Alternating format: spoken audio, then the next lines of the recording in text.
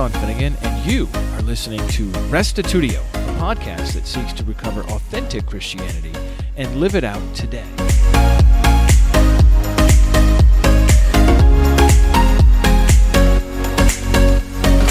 Have you heard of the Gnostics before? Gnostics of different types claimed to have secret knowledge of humanity's true origins and destiny. They were intellectuals who combined the philosophical thinking of their day with Jewish and Christian scripture to produce a compelling alternative to biblical Christianity in the 2nd century. In today's episode, you'll learn what the Gnostics believed, mostly from their book, The Secret Revelation of John. Next, we'll see how Valentinus adapted the Gnostic myth and recruited Christians to join his secret meetings. Although this material is esoteric and somewhat difficult to grasp, I'm convinced a working knowledge of Gnosticism is necessary to understand theological and Christological developments in the 3rd and 4th centuries, especially in Alexandria, Egypt. Here now is episode 485, part 5 of our early church history class, Gnostics and Valentinians.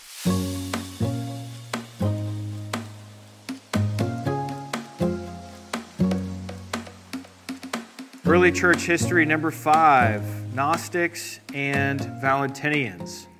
We're going to spend most of our time looking at the Gnostics, and then we'll cover the Valentinians. No one's sure when the Gnostics first started. There's a lot of debate about it, but we know for sure that in the 2nd century, the Gnostic movements were flourishing. There's a lot of scholarly controversy over the word Gnostic and the term Gnosticism. I'm not really going to get into that. I'm just going to kind of use it in a generic sense.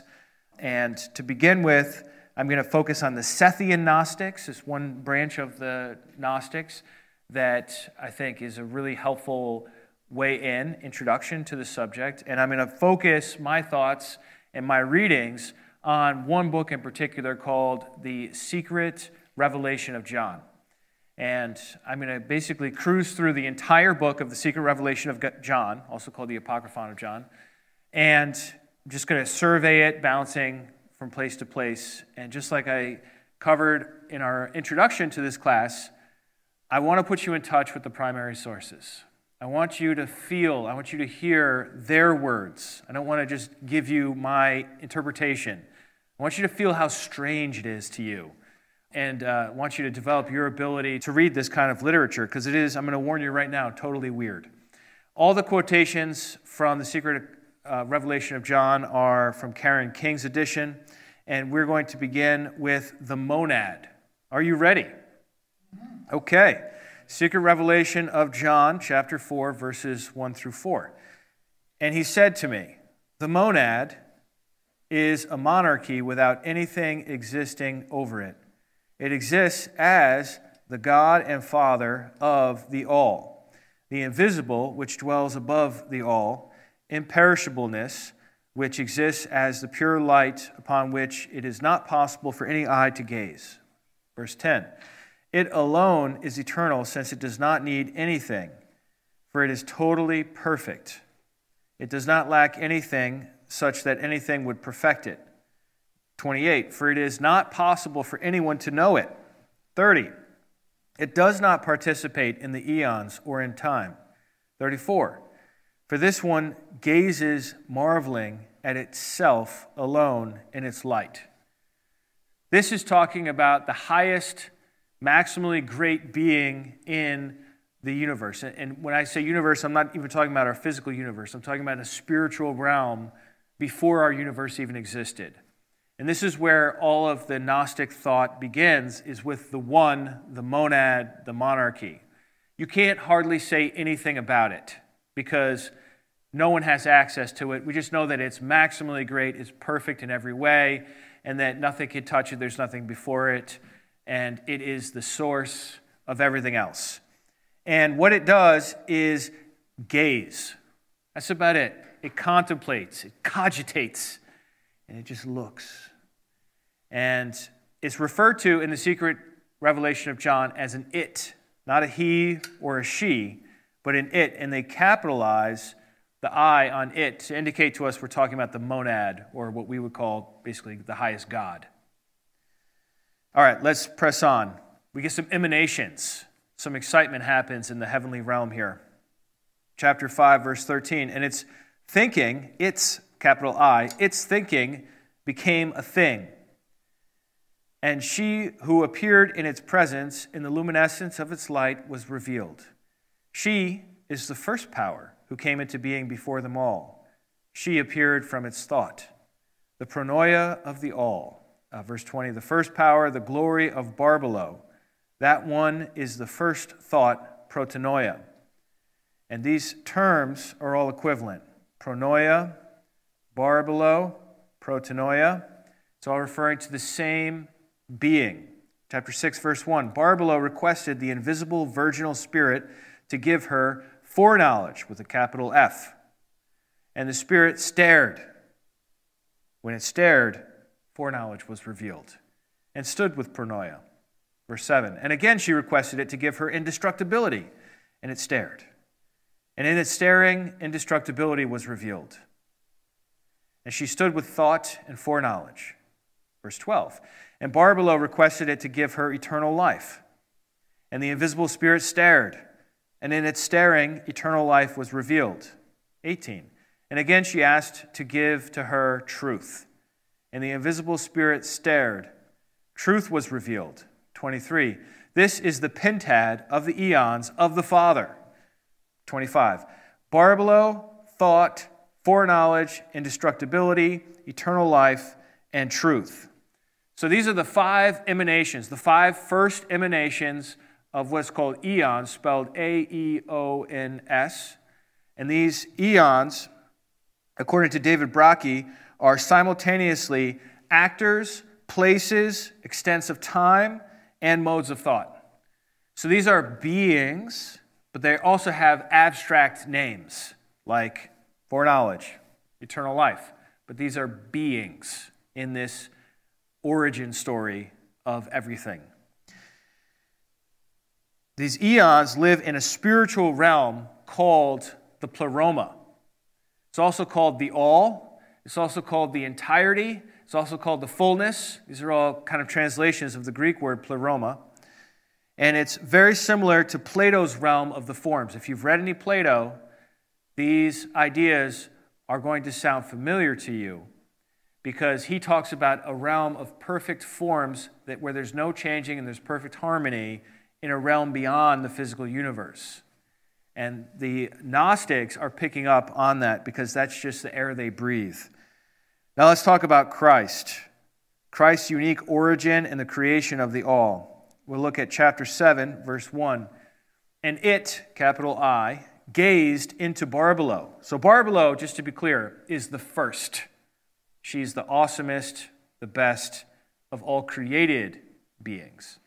The it, the monad, stares at Barbelo.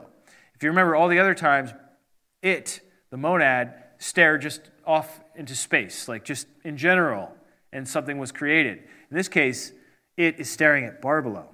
So this is somewhat of a couple's experience, I could put it that way. It's going to get interesting. All right, back to chapter 7 here. 7 verse 1. And it gazed into Barbelo in the pure light which surrounds the invisible spirit and its luminescence, and she conceived from it. So we have conception and begetting here. It begot a spark of light in a light resembling blessedness, but it was not equal to its greatness. This one was only begotten of the mother father who had appeared. He is his only offspring, the only begotten of the Father, the pure light. Verse 8. And it anointed him from its own goodness / Christhood until he became perfect, not lacking anything of goodness / Christhood, because it had anointed him in the goodness / Christhood of the invisible Spirit. Perfectly clear, right? So you have this special creation of the being called Christ, the eon called Christ, who is different than the other eons, not in supremacy of time. This is actually the 6th being created. So you had the 5 original, Barbelo, and then the other 4. And then Christ, but Christ was a couple's creation. So there's a begottenness, there's a conception of Christ. And as a result, his mother is Barbelo, the mother, father. And then his father, if we could even use that term, is the it, the monad, the supreme, superior, about which we can't say anything. Then we see in verse 19, and thought willed to create a work through the word of the invisible spirit. So thought here is one of these original eons before Christ.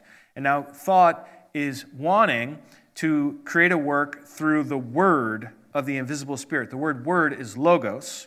And his will became a work, 22, and the word followed the will. For because of the word, this should make you think of the Bible, because of the word, Christ, the divine autogenes, created the all. Another translation, or another manuscript, has through here instead of because of. So that for through the word, Christ, the divine autogenes, created the all. 29, and the invisible virginal spirit placed autogenes, which is just another name for Christ, as true God over the all. And it subjected to him, to Christ, all authority and the truth which dwells in it, so that he might know the all. So here we have Christ doing something with the word that generates the all, which should remind you of John, the prologue of the Gospel of John. See, we're reading the secret revelation of John, which is riffing on the Gospel of John, which was written before it. In the Gospel of John, in the prologue, in the first 5 verses we read, in the beginning was the Word. Isn't that interesting? In our English translations, it's capitalized as if it's this independent, personal being. And this Word was with God, so you can't be the Father if you are with the Father, right? And this Word was God. And another translation for this that works in Greek is you can actually put an A there. This Word was a God. Now again, we're reading this in English translation, but they wouldn't be. They would be reading this in Greek, and that ambiguity would be clear for them. So they're reading this text in this way. Verse 2, he was in the beginning with God. All things were made through him. That phrase, all things, is just like where it said in the secret revelation of John, he, because of the word, the divine autogenes, created the all. It's the same concepts. They were made through him, and without him was not anything made that was made. In him was life. This is the Greek word zoe. We're going to come back to that. And the life was the light of men. The light shined in the darkness, and the darkness has not overcome it. So Christ is over everyone else except Barbelo and the monad, but there's still no physical universe yet. There's a lot of contemplating. There's a lot of perfect harmony. Everybody's happy. Everybody's smiling in the spiritual realm. It actually reminds me a lot of Socrates. If you read the Phaedo, which is one of Plato's books, where Socrates comes to die, Socrates is actually happy because he says, I'm finally going to get to meditate on abstract truth and reality without my body interrupting me. So that's a sensibility ancient people had, that the body is a hindrance to proper meditation and knowledge and cogitation, which is really what they want to do. All right, now the plot thickens. Drama enters the heavenly realm through the eon known as Sophia. Sophia is the Greek word, anybody know?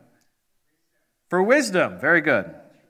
So, secret revelation of John, chapter 10, verse 1 says, Sophia of the epinoia, being an eon, thought a thought from within herself. That's bad. And the thought of the invisible spirit and foreknowledge. She willed a likeness to appear from within herself without the will of the Spirit. It had not approved. And without her partner, and without his consideration, and an imperfect product appeared from her. And it was different from her pattern because she created it without her partner. 13. She cast him, this generated being, out from her, outside of those places, so that none among the immortals might see him. 16. And she placed a throne in the midst of the cloud in order that no one see him. 18. She named him Yaldabaoth. Major figure in the story here. Yaldabaoth. You can see it's kind of like a combination of Hebrew words. Sounds kind of like Yahweh and Sabaoth, and all mixed mashed together, right? Verse 19. This is the chief ruler, the one who got a great power from his mother, which is Sophia. So that's the origin of Yaldabaoth. And this is a child that you can notice how emphasized it is on the fact that she contemplated without her partner. In the pleroma, among the eons, everything is paired off in these partners. You have masculine and a feminine component for each. And she's contemplating without her masculine counterpart, and it produces this bastard child who's misshapen and characterized by ignorance, arrogance, and power. Power because he is generated from her, and she's a powerful eon. Ignorance because she hides him away. Immediately in this cloud, he has no idea about anything beyond himself. So he really thinks he is the best. And that's where the arrogance comes in as well. And then Yaldabaoth does what all the other eons do. He starts generating his own eons. It's getting crowded up there. Chapter 12, verse 11. He is impious in his madness, she who dwells in him. For he said, I am God, and no other God exists except me, since he is ignorant of the place from which his strength had come. He only knows Sophia. He only knows his mother. He doesn't know anyone else. And it's like debatable whether or not he even knows his mother.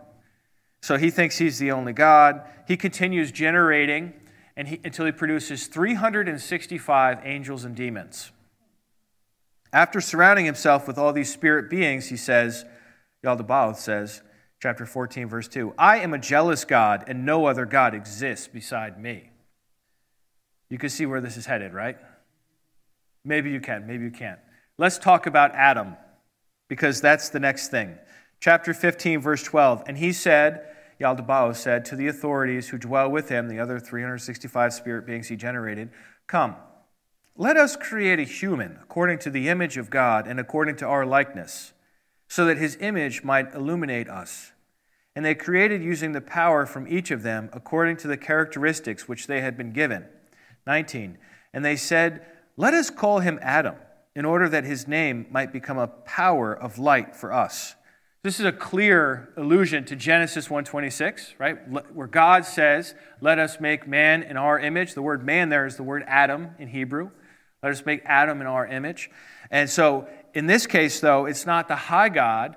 It's the lowest eon, Sophia, who misbehaved and produced this bastard child who then produced these other deformed spirit angels and demons, and he's talking to them.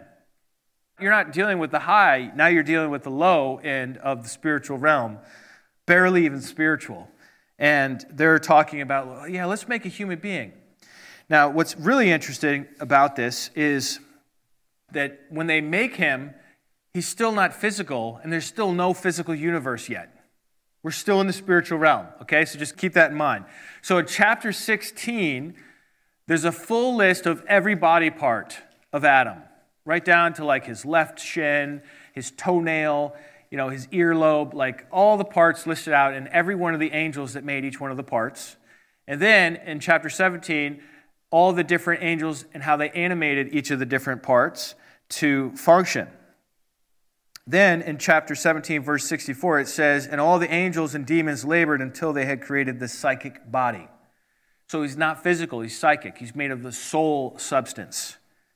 The body remained motionless for a long time, and Sophia, who has not been doing much this whole time, she looks down and she sees what's going on with her son, doing all this stuff, making this prototypical human. And so she goes to the mother-father, which is Barbelo, the first created being, and says, we got to find a way to retrieve the power from Yaldabaoth, because Yaldabaoth is a bad boy. So Barbelo sends 5 lights down to Yaldabaoth, who advise him to, quote, breathe into his face by your spirit and his body will arise, tricking him to pass his own spark of the divine to Adam, this spirit being called Adam, who is now going to inherit the spark of the divine that Sophia had given to Yaldabaoth, and he's not going to have it anymore. Obviously, Yaldabaoth is not happy about this situation, getting tricked, and so he is very jealous because as soon as Adam starts moving about and exuding light, Yaldabaoth and the others realize that he's greater than all of them. He's superior to them. So they acted against Adam, and chapter 18, verse 18, it says, they threw him down into the lowest part of all matter. And they made a body, and they call the body a tomb. So physical stuff is bad in the secret revelation of John.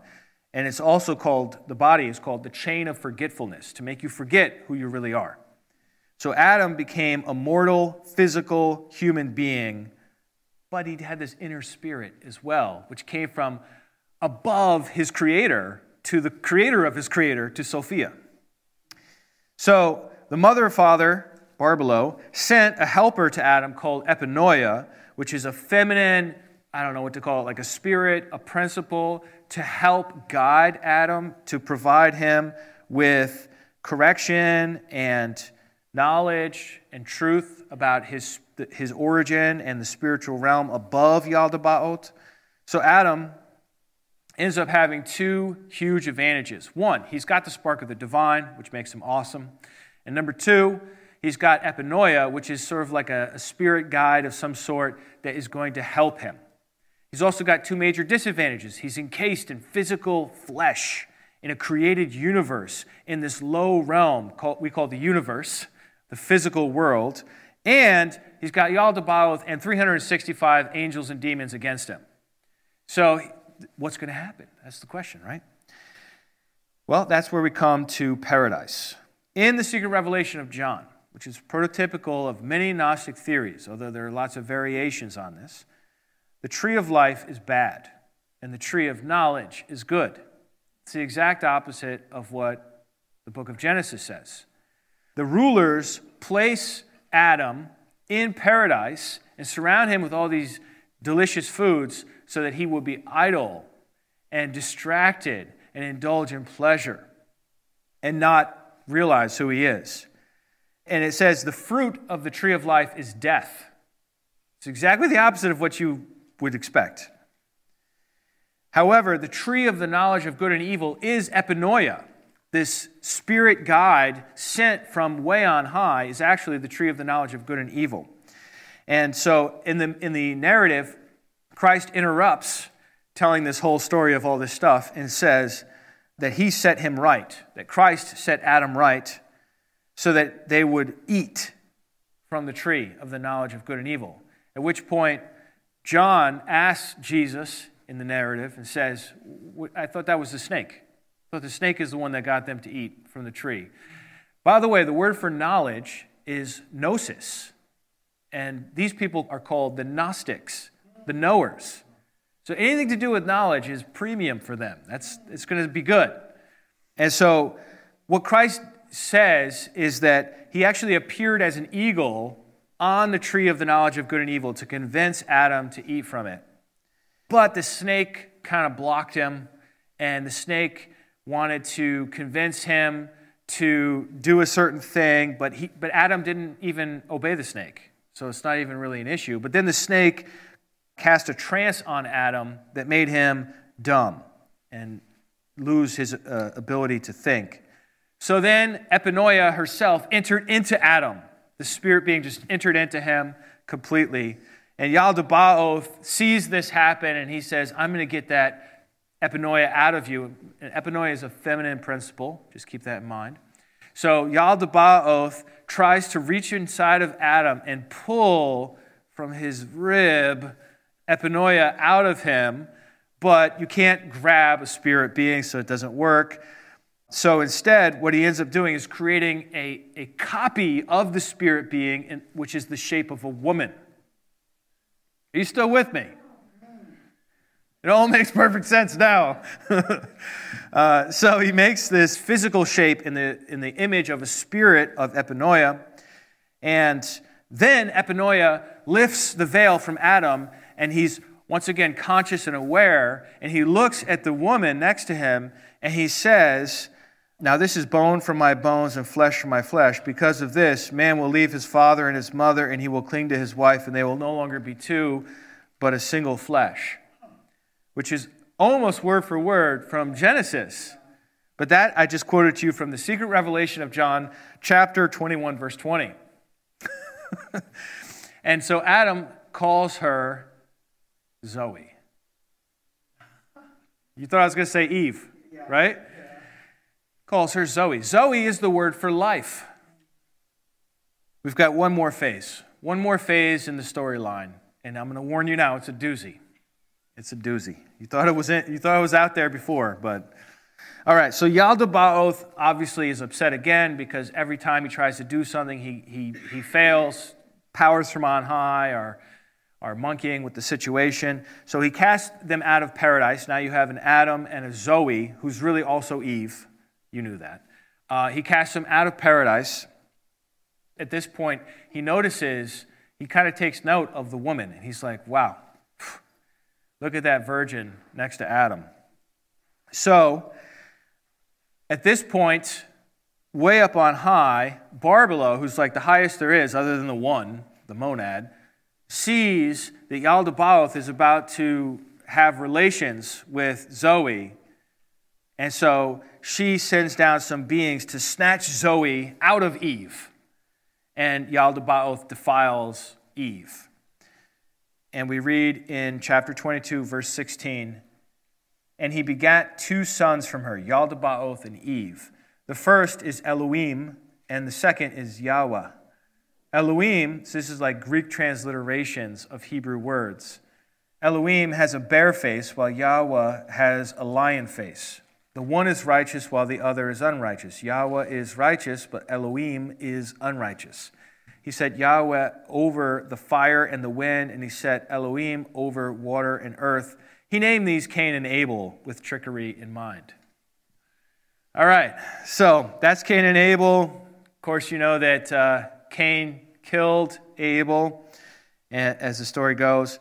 And then at that point, Adam also has relations with Eve after these others are begotten, and produces Seth. Seth is the 3rd child in the Bible, right? And Seth is like the good guy. And this is why they call them Sethian Gnostics, okay? Because Cain and Abel doesn't last. So Cain is like all the bad guys, and Seth and his descendants are all the good guys. One last thing. Yaldabaoth made them drink the water of forgetfulness. And then they forgot who they were and where they came from. And that, ladies and gentlemen, is why our world is messed up. Makes perfect sense, right? Our world is messed up because the God who made it is a fallen, ignorant, arrogant, and powerful being. That's Yaldabaoth. That's how the Gnostics believed. I don't think I really need to say this, but for the record, I completely disagree with all of this. Just so that you're clear. Anyhow, but I'm presenting it so that you understand it. That's all. So anyhow, the core problem, according to the Gnostics, again, their term is knowers. The core problem with the world is ignorance. It's not moral misbehavior. It's not sin. It's ignorance. A lot of times these two go hand in hand, but knowledge is first. So this is a religion catering to Platonic sensibilities. By Platonic, I mean the teachings of Plato. The teachings of Plato were very fashionable in the 2nd century world, a specific form of Platonism called Middle Platonism. And when you read this literature, if you're a Middle Platonist, you're like, oh yeah, that's from the Timaeus. Yeah, I've read that. But yeah, okay. The demiurge. Okay, so you're saying the demiurge is evil. That's interesting. I haven't heard that one before. And, there's sort of like a lot of play in. Also, if you have exposure to the Jewish scriptures, you're seeing a lot of tie-ins, right? If you have exposure to the New Testament, because Christ is one of these individuals involved, and Christ is a very exalted individual in the secret revelation of John. So in the afterlife, you ended up with 3 possibilities for the Gnostics in this book, the secret revelation of John. There are souls who flee from evil. They will be admitted into the repose of the eons. So if you're a soul who is of this like fleeing from evil type, then you are, upon death, going to reascend to the highest realm. Souls who are ignorant will go to Yaldabaoth's prison, where they will be consorted with. I'm not sure exactly what that means, consorted with. We were going to be consorted with by the authorities until you wake up and receive knowledge and you awaken from your forgetfulness, and then you'll be okay. Equivalent to later Catholic idea of purgatory, right? It's kind of unpleasant, but then eventually you're good. That's category 2 there. Category 3 are souls who understand but turned away. They get tortured with eternal punishment. So they don't get out of jail. David Brockie writes in this book called The Gnostics, which, by the way, if you're going to read one book on the Gnostics, I'd recommend this one. It's great because it's skinny. It's a thin book. And he's brilliant. So he says, the myth then emphasizes the transcendence of the ultimate God and the corresponding unfolding of God into lower mediating divine principles, the lowest of which does the work of creating the material universe. This result of all this is that it generates a buffer between the ultimate God and the material universe. All these mediating divine principles buffer the great God from actually getting his hands dirty, so to speak, or its hands dirty. These ideas are not unique to Gnostics. Rather, they are at home in the discourse of Middle Platonism. These thinkers looked for guidance on the world's origin to Plato's dialogue called Timaeus, in which a divine being called the craftsman, or demiurge, creates the visible universe as a copy of the eternal forms. The craftsman creates lower gods who then assist him, and the universe that he creates and in which we live is the best possible image of the perfect spiritual world. That's for the book, the Timaeus, which was out hundreds of years before the Gnostics ever got started. The Gnostics are taking that and they're modifying it. In the Gnostic story, it's not a good craftsman. It's a bad, misshapen craftsman who's jealous and who thinks he's the only God, but there's superior gods to him. They're riffing on that story, as I mentioned. Souls of the Gnostics are those who are aware of the true nature of reality and of their place in reality, because they're descendants of Adam, who had the spark of the divine through Seth, pass it down. And if you are a Gnostic by definition, you must be a descendant of Seth, because why else would you be enlightened? Why else would you know? So you really belong way up there. You don't belong down here in this world. The Gnostics really appealed to a lot of people. Let's talk about the life of Christ a little bit. Christ is a spirit being, not to be confused with Jesus. Jesus is a human being. Christ existed from way back, way before Yaldabaoth was a glimmer in Sophia's eye. Okay, there was Christ. And so Christ comes down to earth and says to Jesus, whoever hears arise from lethargic sleep, and Jesus woke up. Christ advised him to fortify himself against the angels of poverty and demons of chaos. And Christ sealed Jesus so that death would not have power over him from this day on. So that's how the secret revelation of John is conceiving of Christ and Jesus as two separate beings. That Christ is a spirit being that comes down and inhabits Jesus or works with Jesus, but is not the same as Jesus. Two different things. Other Gnostic stories and Valentinian stories and the Gospel of Thomas and later versions of these different systems of belief, they formulate it differently. There are lots of variations here. One of them is found in the second treatise of the great Seth, chapter 55, verse 30 and following, where it says, "For my death," talking about Christ, "which they think happened to them in their error and blindness. They nailed their man up to their death. For their minds did not see me, for they were deaf and blind." Talking about the rulers of this age, the angels and demons created by Yaldabaoth. "But in doing these things, they render judgment against themselves. As for me, on the one hand, they saw me. They punished me. Another, their father, was the one who drank the gall and the vinegar. It was not I. They were hitting me with the reed. Another was the one who lifted up the cross on his shoulder, who was Simon. Another was the one on whom they put the crown of thorns. But I was rejoicing in the height over all the riches of the archons and the offspring of their error and their conceit, and I was laughing at their ignorance. And all their powers I brought into subjection. For when I came down, no one saw me. For I kept changing my forms above, transforming from appearance to appearance. And on account of this, When I was at their gates, I kept taking their likeness, for I passed them by quietly, and I was viewing the places, and I did not fear, nor was I ashamed, for I was undefiled. So, interpreting that, B.A. Pearson writes, the sufferings endured at the crucifixion were not suffered by the real Jesus. I think you're getting that, right? So the Gnostic Jesus is not suffering on the cross, but only by the physical body which he inhabited, the creation of the archons whose crucifixion brought about the archons' own destruction. This sounds very much like Scripture. For him, the divine nous Christ descended into the human Jesus and displaced his human soul, and following Jesus' crucifixion, ascended to the Father who had sent him. So we have the archons who created physical stuff in the first place as a prison for the spiritual beings who became human, that by killing him, they destroyed themselves. It's kind of a paradox. And so Christ is laughing about it. Let me just summarize a little bit here, and then I want to cover the Valentinians. As I mentioned to you, a Gnostic is a knower, basically equivalent to what we would say an intellectual. It's not necessarily a defined group initially, but a group of Christians who are saying, oh, we're the intellectuals. We're the ones that know. We're knowers. And then over time, it turns into more of a label that people use against them, especially in the second half of the 2nd century. Gnosticism is a reformulation of Judaism and Christianity in light of Greek philosophy and epic storytelling. I love this description by Doug Metzger from his podcast, Literature and History. He says, Gnosticism is what you get if we put Plato, the Old Testament, the New Testament, Stoicism, and maybe some pot brownies in a blender and switched it on. It sounds a little trippy.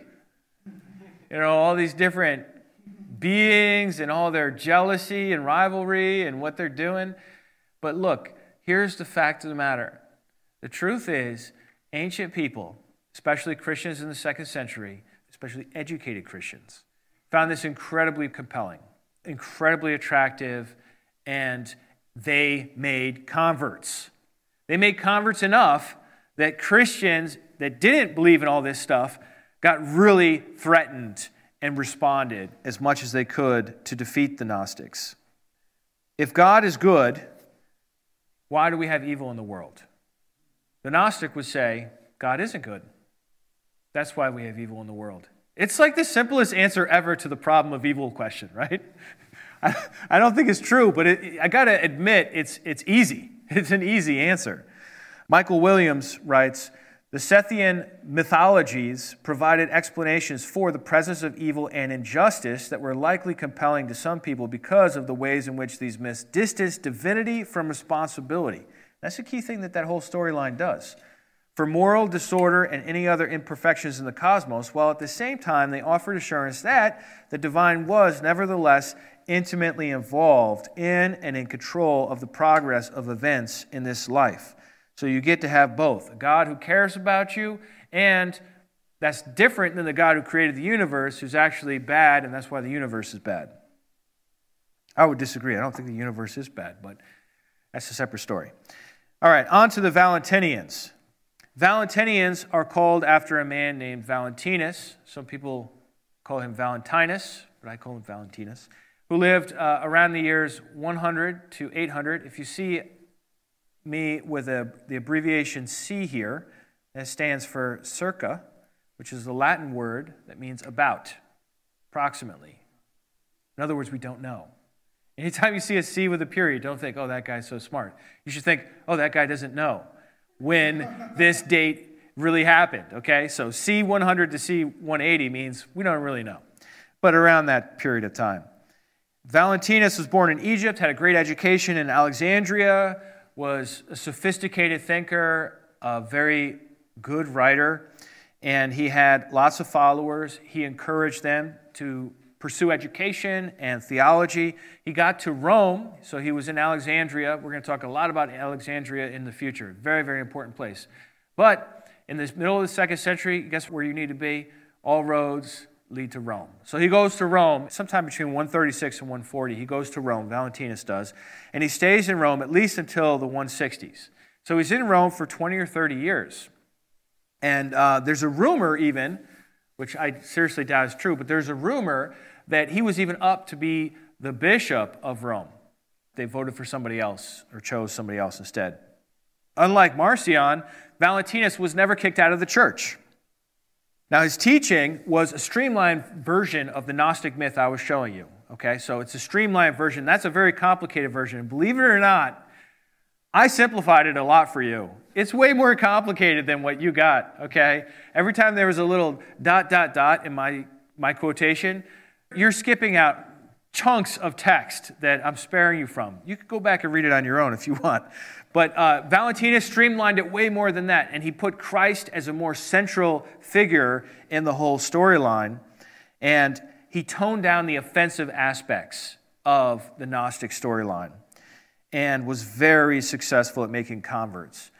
Says Valentinus in Bentley Leighton's The Gnostic Scriptures, this is a quote from Valentinus. He says, "He, Jesus, was continent, enduring all things. Jesus digested divinity. He ate and drank in a special way, without excreting his solids. He had such a great capacity for continence that the nourishment within him was not corrupted, for he did not experience corruptions." Now, I mentioned to you before, the Gnostics believed in a docetic Christ. Christ is a spirit being, comes down, occupies Jesus, goes up. You can't touch him.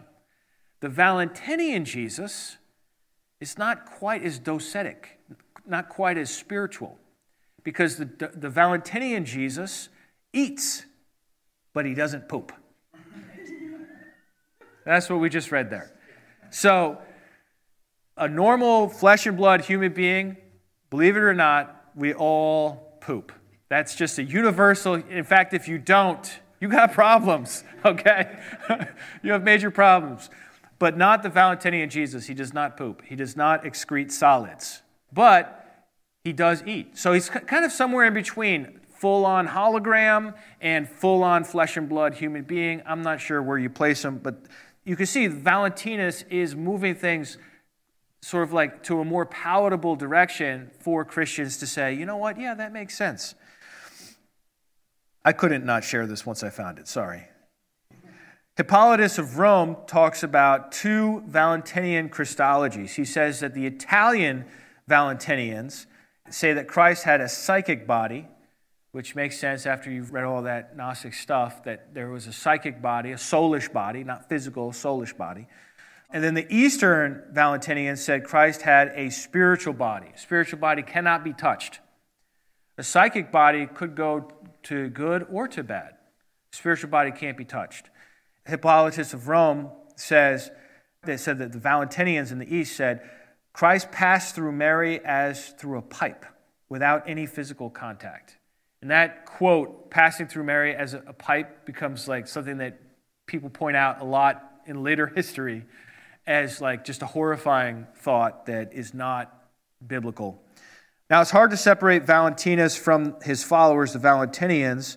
At least some of them looked at these eons as qualities, not actual beings in the pleroma, and they had a more positive view of the world. Ismo Dunderberg says, although he did not consider the sensible world a perfect place, he taught that the invisible essence of God is reflected in this world and makes it reliable. So in other words, the Valentinian is not saying the world is a train wreck made by a jealous, pathetic God. He's saying, no, the world's actually a somewhat decent place, and it reflects a spiritual reality. So he has a more of a positive view of the world. So you have the Gnostics, and then you have different versions of the Gnostics. Valentinus is one version that's more Christianized, and therefore more of a threat and more of something that Christians are going to fight against than other forms of the Gnostic storyline. One of the offshoots of Valentinians was a guy named Marcus, whose followers are called Marcosians, said the following as a confession on your deathbed, something you would say after you die, as your soul is attempting to ascend to the higher realms. This is what you would say. And this is quoted from Irenaeus, who I'll get to next session. You say, I am a child of Father, of pre-existent Father. I am a child in the pre-existent One. I am returning to my own, whence I came. I am a precious vase, more precious than the female who made you. That would be Sophia.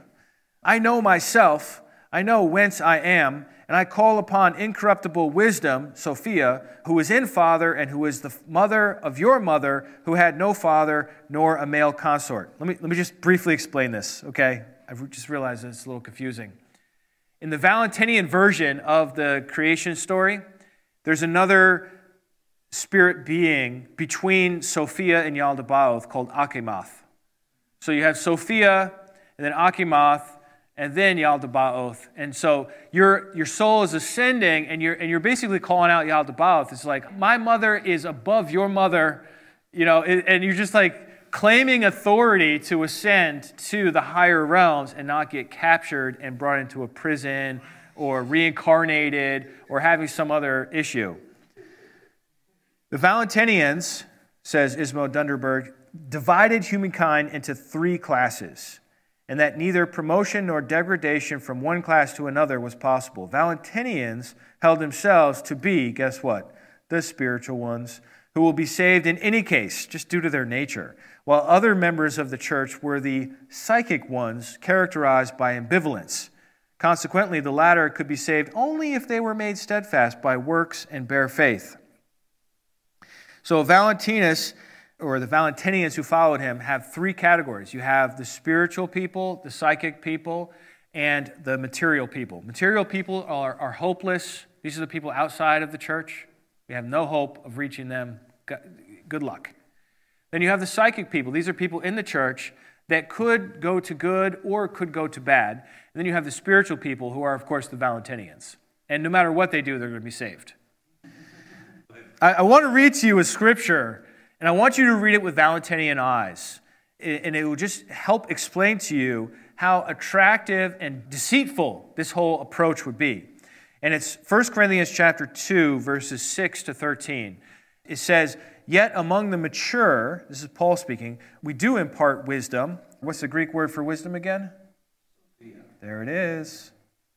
"We do implant wisdom, although it's not a wisdom of this age, or of the rulers," which of course they're thinking of Yaldabaoth's 365 angels and demons, "who are doomed to pass away. But we impart a secret and hidden wisdom of God, which God decreed before the ages for our glory. None of the rulers of this age understood this." Again, not talking about human beings, but these spirit beings. "For if they had, they would not have crucified the Lord of glory.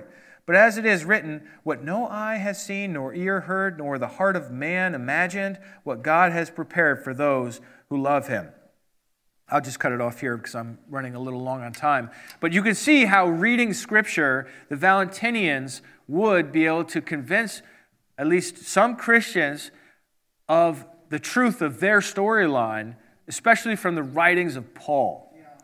Because Paul talks about wisdom a lot, he talks about spirit a lot, he talks about a lot of these abstract ideas. And here's the thing about Valentinians. They're in the mainstream churches. They don't have separate churches. They're in the regular church in Rome and in these other cities. And what they're doing is they're going on Sunday to the regular service, and then they're recruiting people to go to their studies during the week, where they're going to teach them these greater or deeper or hidden truths. And if you respond and you're part of these special groups, you've got to be the spiritual. Why else would you be responding? Because Paul says there are spiritual and then there are soulish, there are psychic. He uses that same Greek word. And then there's also fleshly, which is carnal, some translations, right? What they're doing is they're saying, well, what Paul really meant was this. And how you should read this is this. And the Valentinians were incredibly successful, and they lasted at least until the 7th century. We lose touch with them in about the year 692 at the Synod of Trula, which mentioned them. All right, let's review. The Gnostics believed in a story of spiritual creation and rebellion prior to the creation of matter. These spiritual eons emanated out from the original, maximally great, unknowable monad. Number 3, they thought our world was fallen, not because of human sin, but because of rebellion among the eons. The Sethian Gnostics, which is the main group I focused on for this, The Sethian Gnostics emphasize the seed of Seth as the chosen ones who are indwelt with the spark of the divine. Understanding knowledge, or gnosis, of your origins is how you can experience enlightenment. The Gnostic movements were hugely popular, and second century Christians considered them a major threat. Valentinus streamlined Gnosticism and assigned Christ a more significant role. Valentinians attended regular church services, but then recruited members to join their meetings to gain esoteric knowledge of hidden meaning within Scripture. So we'll begin looking at the response to the Gnostics and the Valentinians in our next session as we continue on our journey through early church history. Well, that brings this session to an end. What'd you think? Come on over to restitutio.org and find episode 485, Gnostics and Valentinians, and leave your feedback there. We'd love to hear your thoughts, your questions, your comments. Well, just before we close out, I also wanted to mention a new YouTube came out with a couple of friends of mine. Tom Hoosty, also known as the Unitarian Anabaptist. He's got a YouTube channel called Unitarian Anabaptist. Interviews Will Barlow. And Tom had been my guest on episode 478, and Will was my guest way back in episode 313 a few years ago. And the two of them recently just had a conversation that I think is worth your time if you want to go check it out at the Unitarian Anabaptist, or you can just search Tom Hoosty and Will Barlow and find it that way. And they talk about Will's journey of faith as well as his church plant and the exciting church that has started in Louisville, Kentucky, called Compass Christian Church. And so I definitely encourage you to take a look at that and listen through what Pastor Will is sharing as far as his own, how he sees Jesus and how he perceives of the kingdom of God and other important topics related to Christianity today. So take a look at that if you're interested. That's about it for me this week. If you'd like to support Restitutio, you can do that at our website, restitutio.org. We'll see you next time, and remember, the truth has nothing to fear.